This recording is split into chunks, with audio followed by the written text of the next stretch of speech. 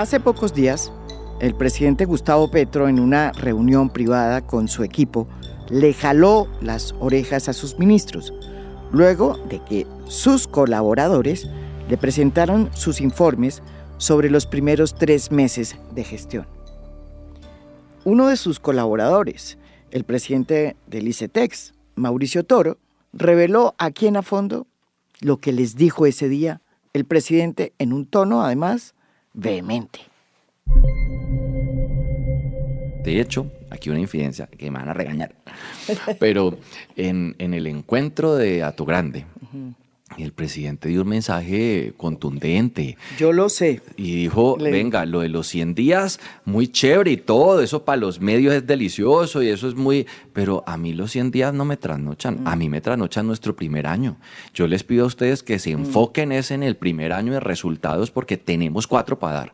Y aquí entre poniéndose a dar cifras, ¿qué hace uno de los 100 días y apenas están... Yo, por ejemplo, llevo 60. Es como que venga, piense en el año y nos tiene camellando. Desconcertados, sus colaboradores y ministros decidieron archivar los informes que habían hecho para la reunión y entendieron el mensaje.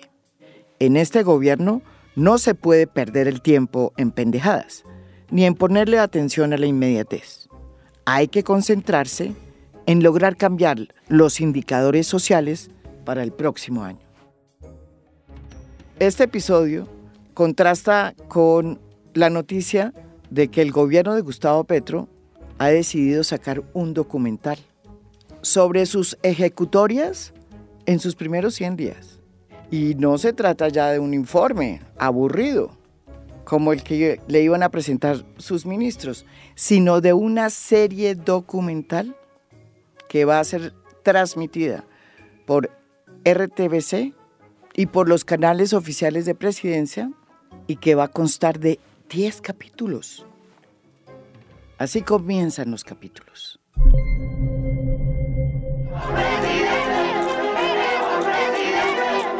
Paz es el sentido de mi vida, es la esperanza de Colombia. El primer presidente de izquierda de los colombianos. El primer problema estructural es la desigualdad, que se consigue con educación, empleo, protección social. Es verdad que el sistema de salud en Colombia no sirve para nada. El primer episodio es la verdadera historia de la espada de Bolívar. Ningún soldado va a olvidar lo que hicieron sus hermanos en esta montaña. Solos cubiertos por el honor y calzados de valentía. ¡Levántense!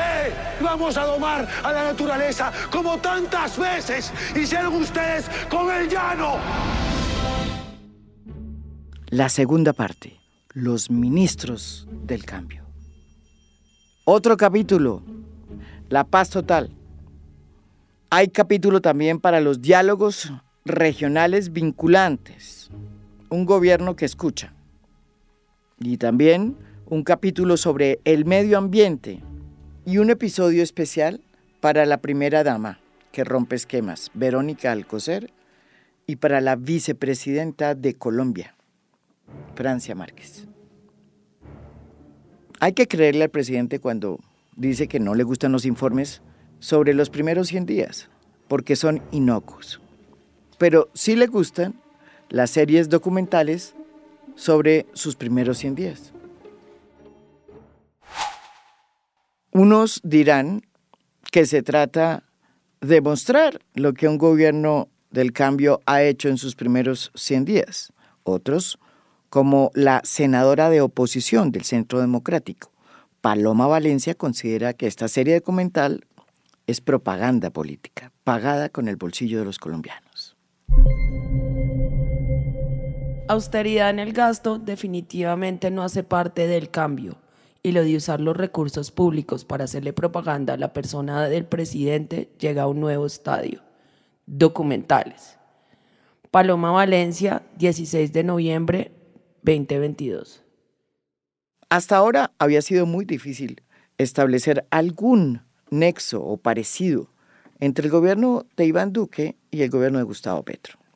Pero encontramos uno, que es su estrategia de comunicación, basada en la utilización de las herramientas digitales. Iván Duque montó un programa diario que tuvo más de 200 episodios, con el propósito, más bien la excusa, de comunicarle a los colombianos los últimos desarrollos de la lucha contra la COVID, pero terminó convirtiéndose, pues, en un espacio de propaganda política, de promoción del gobierno. Nuestro invitado hoy es Leopoldo López.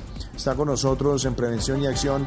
Y Leopoldo, estuviste en la zona de frontera, viste también el trabajo que se está adelantando para atender a familias, a niños, pero sabemos también cuál es la causa de todo esto.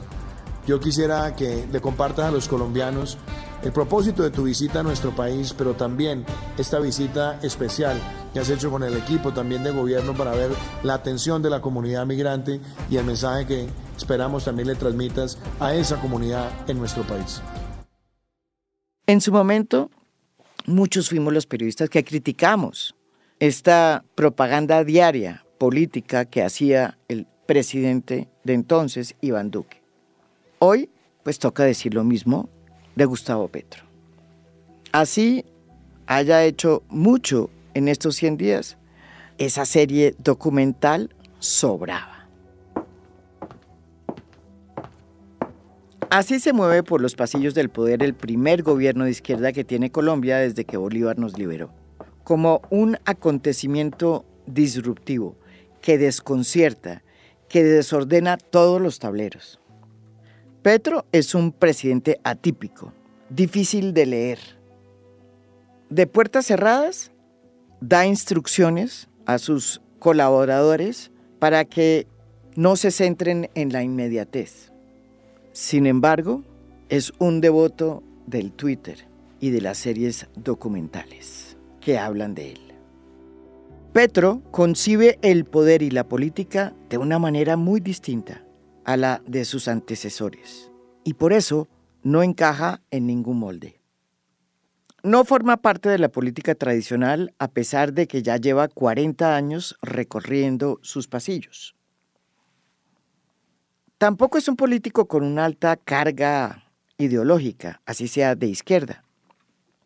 Su gabinete no es precisamente el de un político sectario, ni de un devoto del adoctrinamiento, como sí lo fue Uribe y su uribismo. Petro le ha abierto la puerta a los conservadores, que siempre se las ingenian para no salir del poder. Y en especial a uno que traía ya un cuestionamiento a cuestas, el ministro de Transporte, Guillermo Reyes, que trae sobre sus espaldas una denuncia por plagio que ha sido muy documentada, además de haber sido el ministro de Justicia en el momento en que el Partido Conservador, su partido, saqueó la Dirección Nacional de Estupefacientes, que él tenía a su cargo. El profesor Rodrigo Uprimi ha escrito varias columnas sobre el caso de plagio que persigue al ministro Reyes, pero no ha pasado nada. Nosotros teníamos documentados 2 plagios clarísimos contra Juan Fernando Jaramillo, quien fue un amigo entrañable muerto prematuramente y además colega de Guillermo Reyes en la Corte Constitucional. Pero a raíz de este debate que se ha dado en estos días, hemos conocido otras 3 instancias de plagio. Petro no solo ha llamado al gobierno a los conservadores. El nombramiento de Alejandro Gaviria como ministro de Educación, pues le dio cabida al centro Esperanza, a pesar de que se quedó sin swing y sin esperanza. El presidente, además, ha permitido que tránsfugas del partido de la U, que en su momento, recordémoslo bien, fue el partido del expresidente Álvaro Uribe, pues sean hoy sus más eficaces alfiles, como es el caso de Roy Barreras, actual presidente del Senado, y Armando Benedetti, embajador de Colombia en Caracas. También se ha cuidado de resarcir a la izquierda de tantos años de negación. Rescató del ostracismo a muchos liberales progres que durante los años de Uribe fueron estigmatizados, como fue el caso de Cecilia López, actual ministra de Agricultura, y como es también el caso de su ministro estrella, José Antonio Campo, y ha puesto además en lugares de poder que antes eran para empresarios, varones electorales o delfines, a activistas, líderes indígenas y afros. No podemos referirnos a una designación simplemente de ocupar un cargo. Tenemos que hablar de los pueblos indígenas de este país, de Colombia, y quizás en la región mesoamericana y latinoamericana.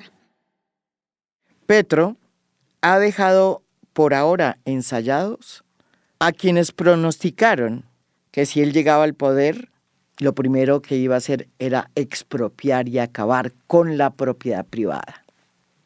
A las primeras de cambio hizo un acuerdo con José Félix Laforí, el presidente del gremio de los ganaderos, un poderoso sector económico que siempre ha comulgado con el credo uribista. Les propuso comprarles a ellos las tierras que se necesitan para la reforma agraria, que en Colombia pues nunca se ha hecho. Para este momento, muchos de ustedes habrán visto u oído las noticias sobre el acuerdo firmado entre Fedegan y el Gobierno Nacional para la venta de tierras que alimentarán el Fondo Permanente de Tierras creado en el acuerdo con las FARC de 3 millones de hectáreas con destino a quienes no la tienen o la tienen en extensión insuficiente. Y no solo ha traído a sectores recalcitrantes de derecha, como los ganaderos, a que colaboren y participen activamente en la reforma agraria. También los sentó en su proyecto de paz total. Se acaba de anunciar que José Félix Laforí, el presidente de Fedegan, va a formar parte de la delegación que va a abrir diálogos con el ELN por parte del gobierno de Gustavo Petro. A las posibilidades de la desmovilización de toda la juventud armada que está en Colombia matándose entre sí. Y por eso le voy a proponer, José Félix Laforí, que usted integre la comisión que hemos nombrado de parte del gobierno como negociadores con el Ejército de Liberación Nacional, ELN. Lo más interesante de este nombramiento es lo que está sucediendo en el Centro Democrático. El primero en revirar y en rechazar el nombre de Laforí en esa mesa de negociación fue el senador Ernesto Macías del Centro Democrático. Miren lo que dijo. Que José Félix Laforí sea vocero de un gobierno de izquierda y además se siente a dialogar con un grupo criminal victimario de los ganaderos, traiciona los principios del gremio y, si los tiene, a los suyos. Y si aún es directivo del Centro Democrático, debe renunciar. Ernesto Macías Tovar, 18 de noviembre de 2022. Ese trino fue respondido de inmediato por otro miembro del Centro Democrático, un representante a la Cámara elegido por el Valle del Cauca, Cristian Garcés. Y miren lo que le respondió a Ernesto Macías. Ernesto Macías, más daño se le hace al partido y al país, trinos como el suyo, sobre discusiones que deben ser internas y que por su importancia deben analizarse con prudencia. Bienvenido el debate, pero que sea constructivo. Cristian Garcés, 18 de noviembre de 2022. Es lógico que la paz total, como la ha concebido el gobierno de Gustavo Petro, hable de la necesidad de crear una política de apaciguamiento con las personas que están al margen de la ley, ya porque tienen razones políticas o porque son representantes de las nuevas mafias. Pero en realidad esta paz total de Gustavo Petro lo que pretende es sellar de alguna manera esa división profunda que dejó el acuerdo de paz, cuando fue el uribismo el que ganó el plebiscito y la sociedad quedó dividida. La verdadera paz total, estamos entendiéndola, no es solo con el ELN ni con las AGC. La verdadera paz total pasa por sentarse a dialogar y a construir unos puntos en común con el uribismo. De hecho, el presidente Gustavo Petro ya ha invitado 2 veces al expresidente Álvaro Uribe a Palacio. Y ojo, Uribe ha ido más veces a Palacio con Gustavo Petro en estos primeros 3 meses que lo que fue durante los 8 años del gobierno de Juan Manuel Santos. Con Petro muchas cosas están ocurriendo por primera vez en Colombia, comenzando por el hecho de que hace más de 50 años que el país no elegía a un presidente con el mandato de impulsar un cambio de fondo. Desde que Uribe llegó al poder en el 2002 hasta el 2018, los presidentes fueron elegidos para cumplir otro mandato, el de hacer la guerra y defender la democracia de los enemigos internos que la acechaban. A mí no me van a poner a bailar al ritmo de la FARC. La culebra sigue viva. Le hemos quitado oxígeno y la hemos desalojado de muchos sitios de la patria, pero sigue haciendo daño en lugares de la geografía. Necesitamos derrotar la culebra. Uribe, hay que reconocerlo, forjó una derecha dogmática que supo conquistar el alma del país porque interpretó el sentimiento de orfandad que sentían los colombianos a comienzos del 2000, cuando el país estaba cercado por las FARC. Pues Contravía, estamos entrando en este momento a la población de Toribío. Nos encontramos con Arquímedes, el ejército ya hizo presencia, está en la zona, sin embargo la guerrilla sigue en los alrededores. ¡Corra! Les pedimos el favor que se retiren por su propia seguridad. Buenas tardes. El centro de Cali se estremeció esta mañana con la explosión de 2 petardos en el edificio de la Asamblea Departamental. Según las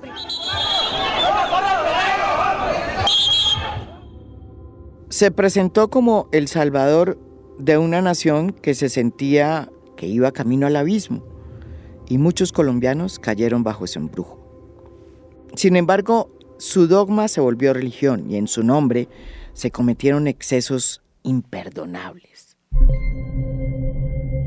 Mi nombre es Luz Marina Bernal, soy madre de Fair Leonardo Porras Bernal, un chico de 26 años de educación especial. Vivo en el municipio de Soacha hace 23 años. El 8 de enero del 2008 a la 1:30 de la tarde, él salió aquí de la casa. Nunca más volvimos a saber nada de él, simplemente que se despidieron a la 1:30 de la tarde, donde no supimos nada.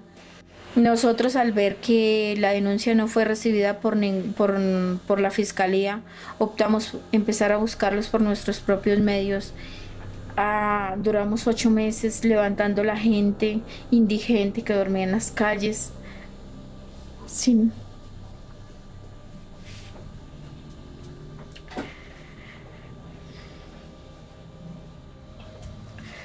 ver resultados. Palabras como orden y seguridad se tenían que escribir en letra grande. Al conflicto se le tenía que llamar guerra. A los desplazados, migrantes. Y se le cerró el campo a la inclusión y a las batallas sociales. Durante esos años, la palabra cambio causaba escozor y temas como la reforma agraria fueron sepultados por temor a incomodar y a desajustar el statu quo. En el segundo periodo de Juan Manuel Santos se intentó cambiar de rumbo, pero no se pudo romper el hechizo.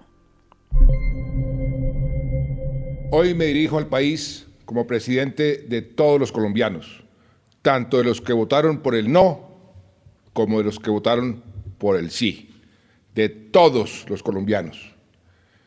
Yo los convoqué a que decidieran si respaldaban o no el acuerdo para la terminación del conflicto con las FARC. Y la mayoría, así sea por un estrechísimo margen, ha dicho que no. Tras una reelección que casi no gana, Santos cambia de partitura y firma la paz con la guerrilla de las FARC. Un acto de traición que muchos le agradecemos y que la derecha nunca le perdonó. El país desde entonces quedó totalmente partido en dos. Para el 2018, pues la política había vuelto a ser cooptada por el uribismo.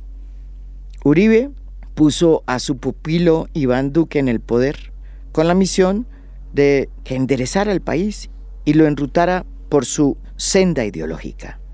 Pero Duque no logró ni eso. Compatriotas, el doctor Iván Duque no es títere, yo no soy titiritero. El doctor Iván Duque es brillante, preparado, de gran personalidad, de gran carácter. Tiene esa difícil combinación. Petro es el primer presidente que rompe como ese círculo vicioso de ese país partido y en un salto de garrocha es elegido para hacer el cambio. En los 3 meses que lleva en el poder, el presidente Gustavo Petro le ha quitado a la política esa pesada carga ideológica que traía y la ha reemplazado por la utopía.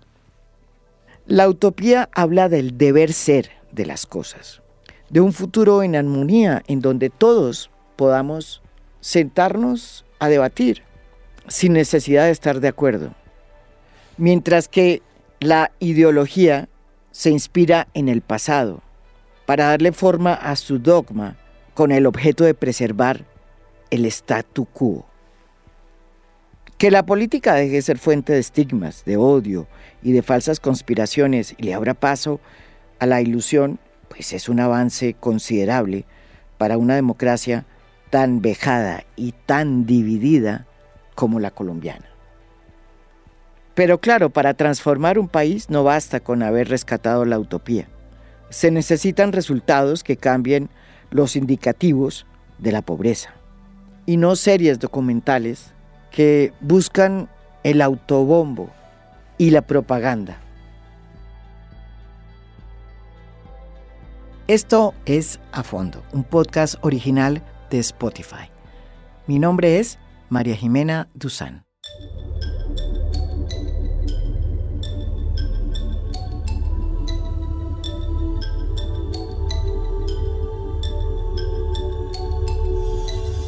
A Fondo es un podcast original de Spotify. Producción general, Lucy Moreno. Editor de contenido, Michael Benítez Ortiz. Edición de audio, Carlos Bernal y Blue Velvet. Música original del maestro Óscar Acevedo. Gracias por escuchar. Soy María Jimena Duzán.